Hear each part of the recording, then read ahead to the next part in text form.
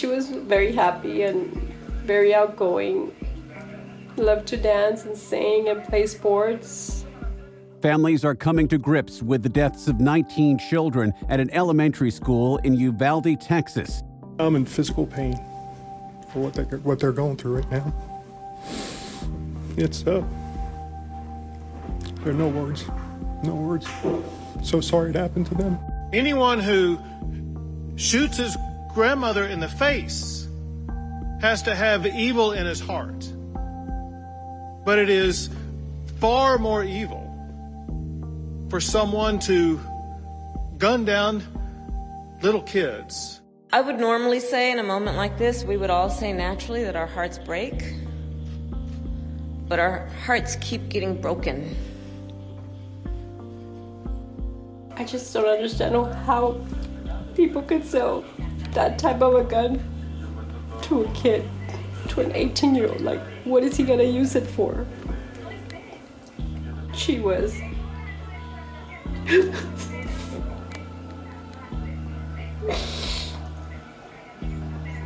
She was very sweet.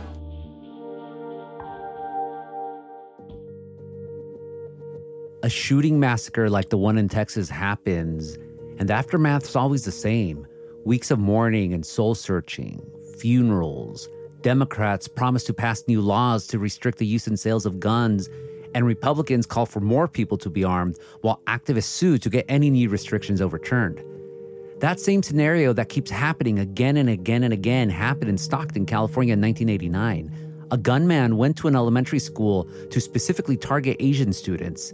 He killed 5 children and wounded 29 others. California quickly issued an assault weapons ban in the aftermath, the first of its kind in the United States. But then last year, a federal judge overturned that ban and compared AR-15s to Swiss Army knives in his controversial ruling. Now, in the wake of the Texas massacre, California Governor Gavin Newsom and state legislators are vowing to expedite several gun control bills, including one modeled after Texas's abortion ban that would give California residents the right to sue gun manufacturers, sellers, and distributors, and to collect at least $10,000 in civil damages per weapon. I'm Gustavo Arellano. You're listening to The Times, daily news from the LA Times. It's Thursday, May 26, 2022. Today, we're re-airing an episode from last year about California's influential role in gun control laws in the country, but also how those efforts inspire backlashes.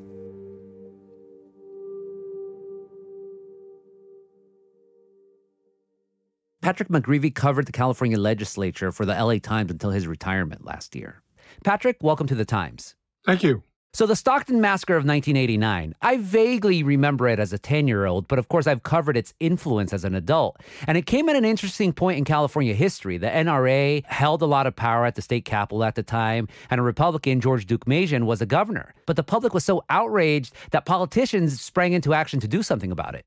That's right. The legislature had killed other bills that would have regulated guns because the NRA basically held sway at the Capitol. But people on both sides of the aisle were really outraged by what happened in Stockton, the children being killed. And even the Republican governor, George Deukmejian, decided that it was time for a change. And what were the conversations going on at the time? Again, how did Democrats get Republicans to agree, hey, we need to, especially with these assault weapons, we need to do something about them? Yeah, so it was basically the same legislators that had in the past tried made one more effort, and it was a full court press, basically. So at the time, Mike Roos, an assemblyman, decided that the law that had been proposed in the past that sort of generally outlawed assault weapons was too vague and included many guns that hunters used, and they were popular with hunters. So what Mike Roos and others did was they went through gun catalogs, and they picked 60 guns that were clearly assault weapons used potentially more appropriate for the battlefield than in the state of California. And they wrote a bill that limited the weapons ban to those assault weapons. And they did a lot of work with their Republican and moderate Democratic colleagues. They actually took them out to the California Highway Patrol shooting range and showed them the devastating impact of an assault weapon, how many bullets it fires per minute. It awed a lot of people. And so then eventually it did get to Governor Deukmejian, and he sat down and listened, and Mike Roos said he was very sober about it. And eventually the Republican governor signed the bill. Yeah, this wasn't a case where, okay, you think of a gun, you think of one singular bullet, then again and again. No, this is just bullets being splattered against a wall, in this case, at a shooting range. Now, imagine what it does to people. And as you wrote in your story for The Times, California had this long history with gun violence. What were some of the other key events right before the Stockton massacre that also weighed on the minds of these politicians? Yeah, there was a terrible shooting in San Ysidro at a McDonald's that took more than 20 lives. There had been other mass shootings, but this one, I think because it involved children, really caused emotions to change in the Capitol. People started looking at the issue a lot differently. Yeah, the San Ysidro massacre happened in 1984, and in Stockton, it was mostly refugee children, Cambodian children who got killed, and the person who did the shooting, a report later on found out that he wanted to specifically target Asians in the massacre that happened.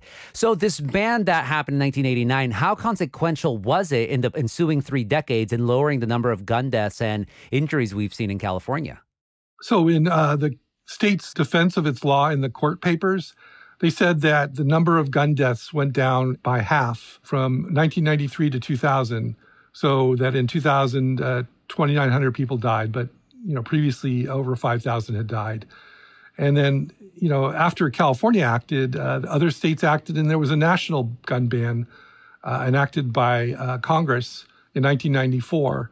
And the state's court papers said that basically when the new federal law took effect, it cut the number of mass shootings and deaths by about 40%. And after it was lifted, because it ran for 10 years and then it expired and wasn't renewed, gun deaths soared by more than 100% in the years after that. And the federal assault weapons ban, when did it expire? So it ran from 1994 to 2004. And why wasn't it renewed? Well, Dianne Feinstein, the senator who was sponsor of the original bill, just couldn't get the votes. I mean, Congress was divided. You had years where Republicans held control in one of the houses, and it just hasn't gone anywhere. And they're still attempting it to this day.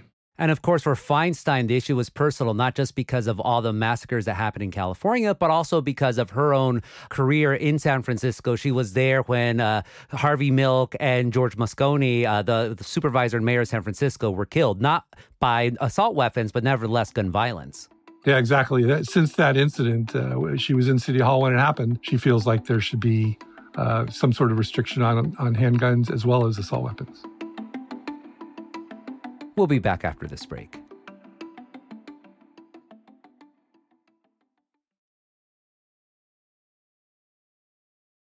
So this assault weapons ban in California stayed on the books for over 30 years. The gun lobby despised it and fought it all these years, all these decades, but nothing ever happened. But then here comes U.S. District Court Judge Roger Benitez and his July 4th permanent injunction. It ruled the ban like you couldn't do it anymore. And his arguments were pretty passionate. Yeah, I mean, he said essentially it's unconstitutional that you can't outlaw a gun that is commonly used, and that he likened to a Swiss Army knife. His quote was, "It's good for both battle and home." So, and his comments actually made a lot of people even angrier because they didn't see the logic of his argument. They thought he was politicizing it. And so, as you said, Attorney General Bonta took it right to the appeals court. The appeals court has put Judge Benitez's ruling on ice for a while until the decision is made on the merits of the law, but definitely a challenge to one of the top bans, and it's potentially going to have repercussions in other states. And at the same time, Judge Benitez's ruling also inspired a lot of cheering from the gun lobby. Our colleague Laura Nelson did a whole story about there's like a cult almost around Judge Benitez where they call him like Saint Benitez of the Holy AK-47 or something. Yeah, he's got, the gun rights groups are really seeing that he's the way to get this whole thing thrown out because they believe their long-term strategy is that maybe the appeals court overrules Benitez. Their strategy is to get to the U.S. Supreme Court, that after President Trump is a lot more conservative than it was before. And they believe that if this gets to the U.S. Supreme Court, gun laws, many of them, including this one, potentially will be set aside. And Benitez's ruling right now is on hold, though, because of the appeal by California Attorney General Bonta and also pending decisions in other gun cases. What are those cases about, and how could they affect the injunction of Benitez? Yeah, the big one is Benitez put a challenge, or decided that there was a law that he didn't think was constitutional, and basically it would have banned ammunition magazines that hold more than 10 rounds, which are commonly used with assault weapons. In the San Bernardino terrorist attack, they found many of these large capacity magazines, and the state basically, the legislature banned those magazines, but the gun rights groups sued immediately, and the judge overturned it. And in the meanwhile, gun rights advocates, as you said earlier, across the country, they're worried about what Judge Benitez's ruling is going to mean for similar laws. Yeah, not only potentially the U.S. Supreme Court overruling the law, but also potentially damaging the political chances of the Congress reenacting an assault weapon ban. I mean, basically, it might be harder for people in Congress to vote for one if the whole thing is up in the air in California. And then finally, Attorney General of California, Rob Bonta, what is he saying and why he's appealing Benitez's ruling? Yeah, he says that Benitez's decision has no merit, that it has there's no logic to it in terms of the law and the Constitution, that the other assault weapon bans have been challenged in court and the courts have upheld them as constitutional, that the government has a right to ban weapons that it feels are a danger to the public. It has to sort of counter the Second Amendment rights of gun owners with an argument that this is a weapon that potentially has extraordinary risk to the public health. Thank you so much for this interview, Patrick. You're welcome.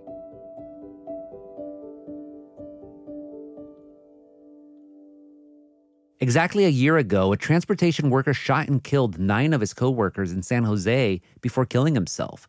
The massacre prompted Mayor Sam Liccardo to pursue ordinances to clamp down on gun violence. All gun owners would have to buy liability insurance and pay an annual fee to cover costs related to gun violence in the city. And prior to those moves, the San Jose City Council approved another ordinance that requires all gun sellers to videotape in-person gun sales.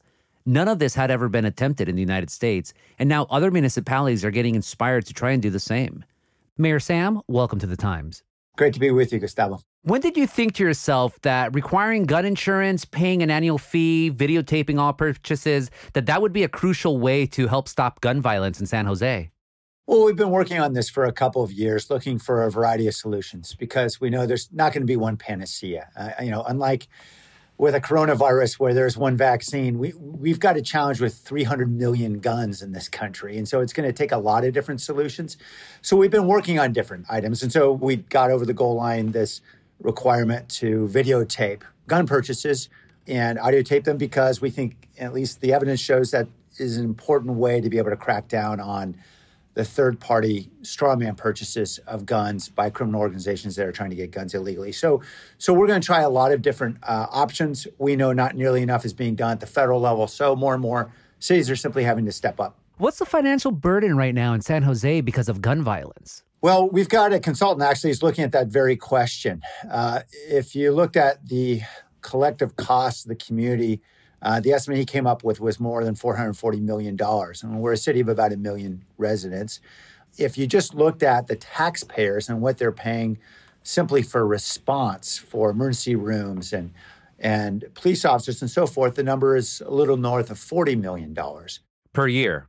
Every year, that's right. So there's no question there's being enormous burden that's being imposed on all of us because of gun violence, whether we're directly impacted by the devastation of the violence or not.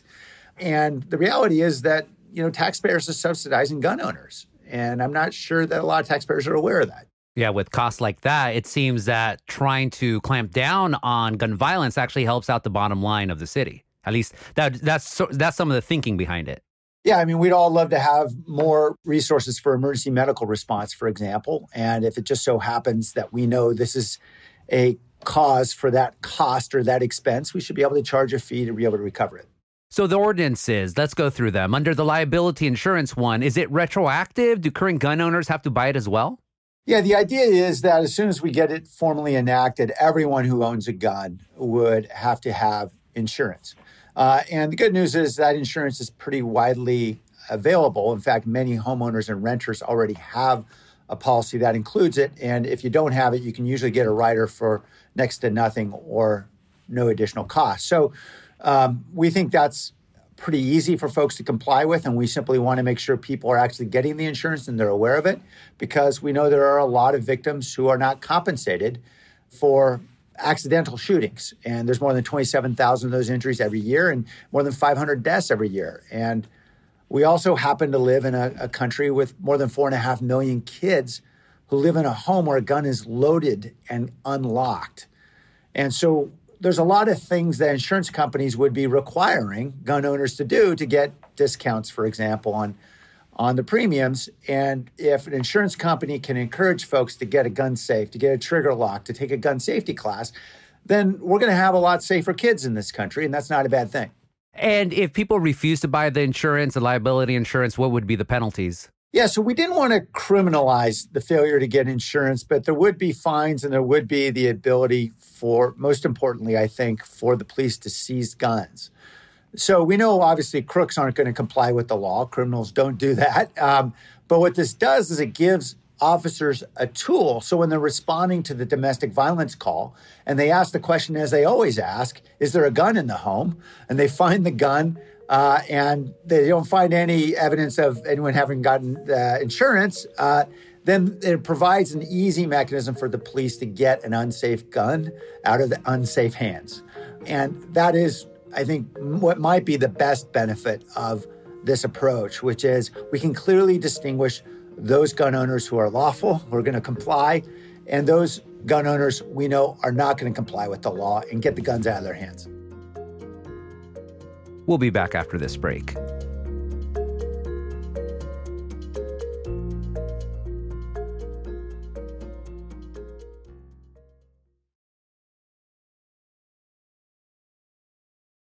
Mary Liccardo, so we were talking about how all gun owners in San Jose would be required to get liability insurance, but they would also have to pay a fee as well, right?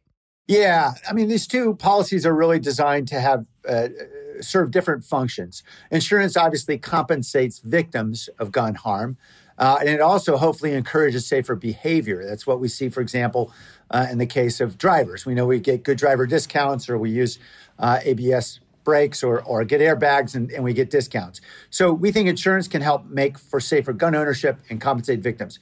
With the fee, the goal is simply to compensate taxpayers. In the state of California, taxpayers are paying more than $1.4 billion a year for emergency rooms, for emergency medical response and ambulances and police to respond to gun violence.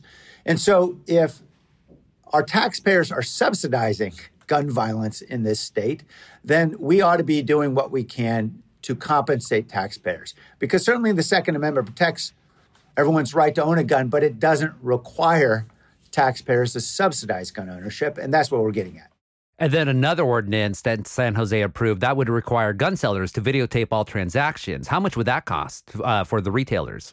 Yeah, and that's something we have actually approved already. But what we know is that for all the gun stores that we've investigated, they already have video equipment, obviously, in their stores for their own safety. But we're simply requiring that they point the camera at the transaction and audio and video record what's happening there in the transaction. And the whole goal here is we know that straw purchasing is a term used to describe what happens when a criminal organization, a gang, goes and finds somebody who can go buy a gun and to get the gun for them, right? And we know that there are thousands of guns that get into the wrong hands this way. By actually videotaping and audio taping, we can verify identity of who's buying the gun, and that helps us also. It helps law enforcement be able to track down when there are straw purchasing rings going on, who's really the one, who's the culprit. And as you mentioned earlier, this isn't the first time you've been pushing or proposing such measures. In 2019, the San Jose City Council also tried something similar in the wake of a massacre at the Gilroy Garlic Festival. Gilroy is a city about half an hour south of San Jose. Why do you think it went nowhere then, and what do you attribute the passage of the ordinances now? Well, let me explain. It's a little more complicated than that. We introduced the fee and the insurance proposal back in 2019. It never actually went to a vote of the council. What we knew at the time, and as we've learned more about, is we needed to go do some work to get essentially a study done to ensure that whatever we passed would be legal. So we need an economist to go figure out what is the cost to taxpayers of gun ownership and gun violence in our community, so we can actually assess the correct fee. And under state law, if we charge too much for that fee, then this fee will get struck down in court. And so we had to go do that work, and we had to do that in collaboration with the county, who's got epidemiologists and other folks. And we got interrupted by a pandemic, obviously, and that got everyone's attention in the health department. So everything slowed down. We're now at a place where everybody's able to work on this, and we can get this over the goal line. There's critics, of course, a lot of critics, and they have a roster of critiques against you, that what you propose violates the Second Amendment, that it violates California's preemption law, which doesn't allow municipalities to supersede state laws, that all you're doing is grandstanding, that these ordinances place an unfair burden on law-abiding good citizens. So your response to all those critiques?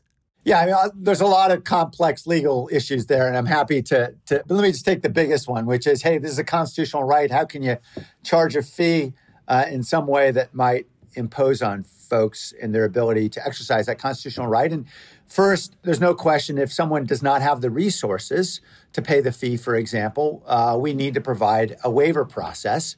And there's a pretty standard way of doing it. We just have someone fill out a waiver. It says, I'm eligible for food stamps. I can't afford it. But here's my signature saying I attest that I'm trying my best to comply. That's all that's required. And that's pretty standard in lots of contexts. For example, the Seventh Amendment gives us all a right to be able to use the courts to file a lawsuit to protect our constitutional rights. But there's a fee that's charged for filing lawsuits. This is standard stuff. So they have a waiver for folks who can't afford it. The rest of us pay a fee. There's no constitutional violation in that. Similarly, we all have a First Amendment right to association. But if you want to go form an organization in this state or any other state, you go to the Secretary of State, and this may be a political organization or some other, and you're going to pay a filing fee. This is not unusual. Constitutional rights don't exist in a vacuum. It still costs public agencies something to enable folks to take advantage of those rights. And as long as the fees are reasonable, we expect this will pass. How about the charges that you're only doing this to further your political career?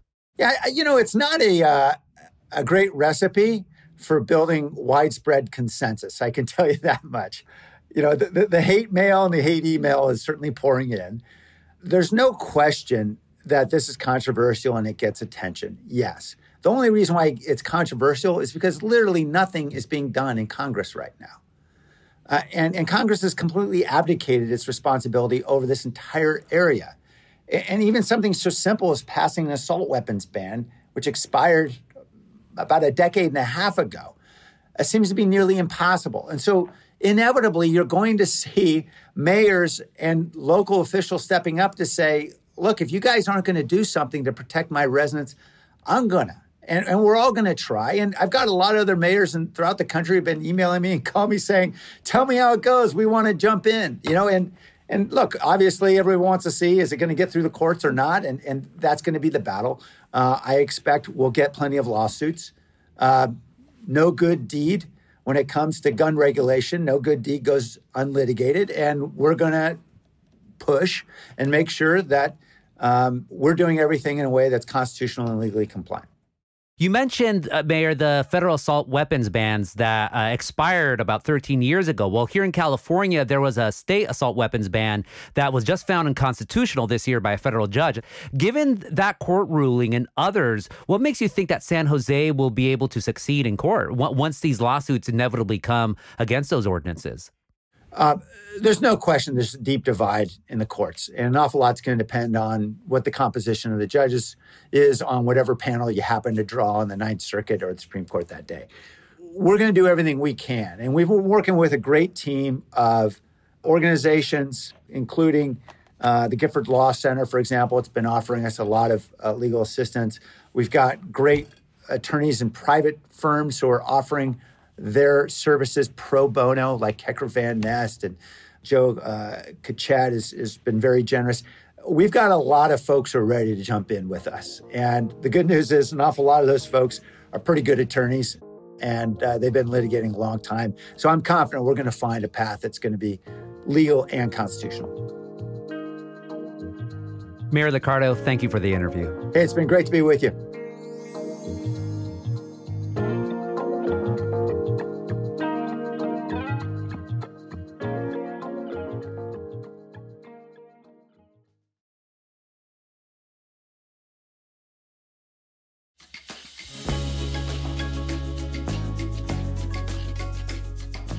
And that's it for this episode of The Times, daily news from the LA Times. Our show is produced by Shannon Lin, Denise Guerra, Kasha Brosalian, David Toledo, Ashley Brown, and Angel Carreras. Our editorial assistants are Madeline Amaro and Carlos de Loera. Our engineers are Mario Diaz, Mark Nieto, and Mike Heflin. Our editor is Kinsey Moreland. Our executive producers are Jasmine Aguilera and Shawnee Hilton, and our theme music is by Andrew Eapen. Like what you're listening to? Then make sure to follow The Times on whatever platform you use. I'm Gustavo Arellano. We'll be back tomorrow with all the news in Desmadre. Gracias, and stay safe out there. And hug your loved ones.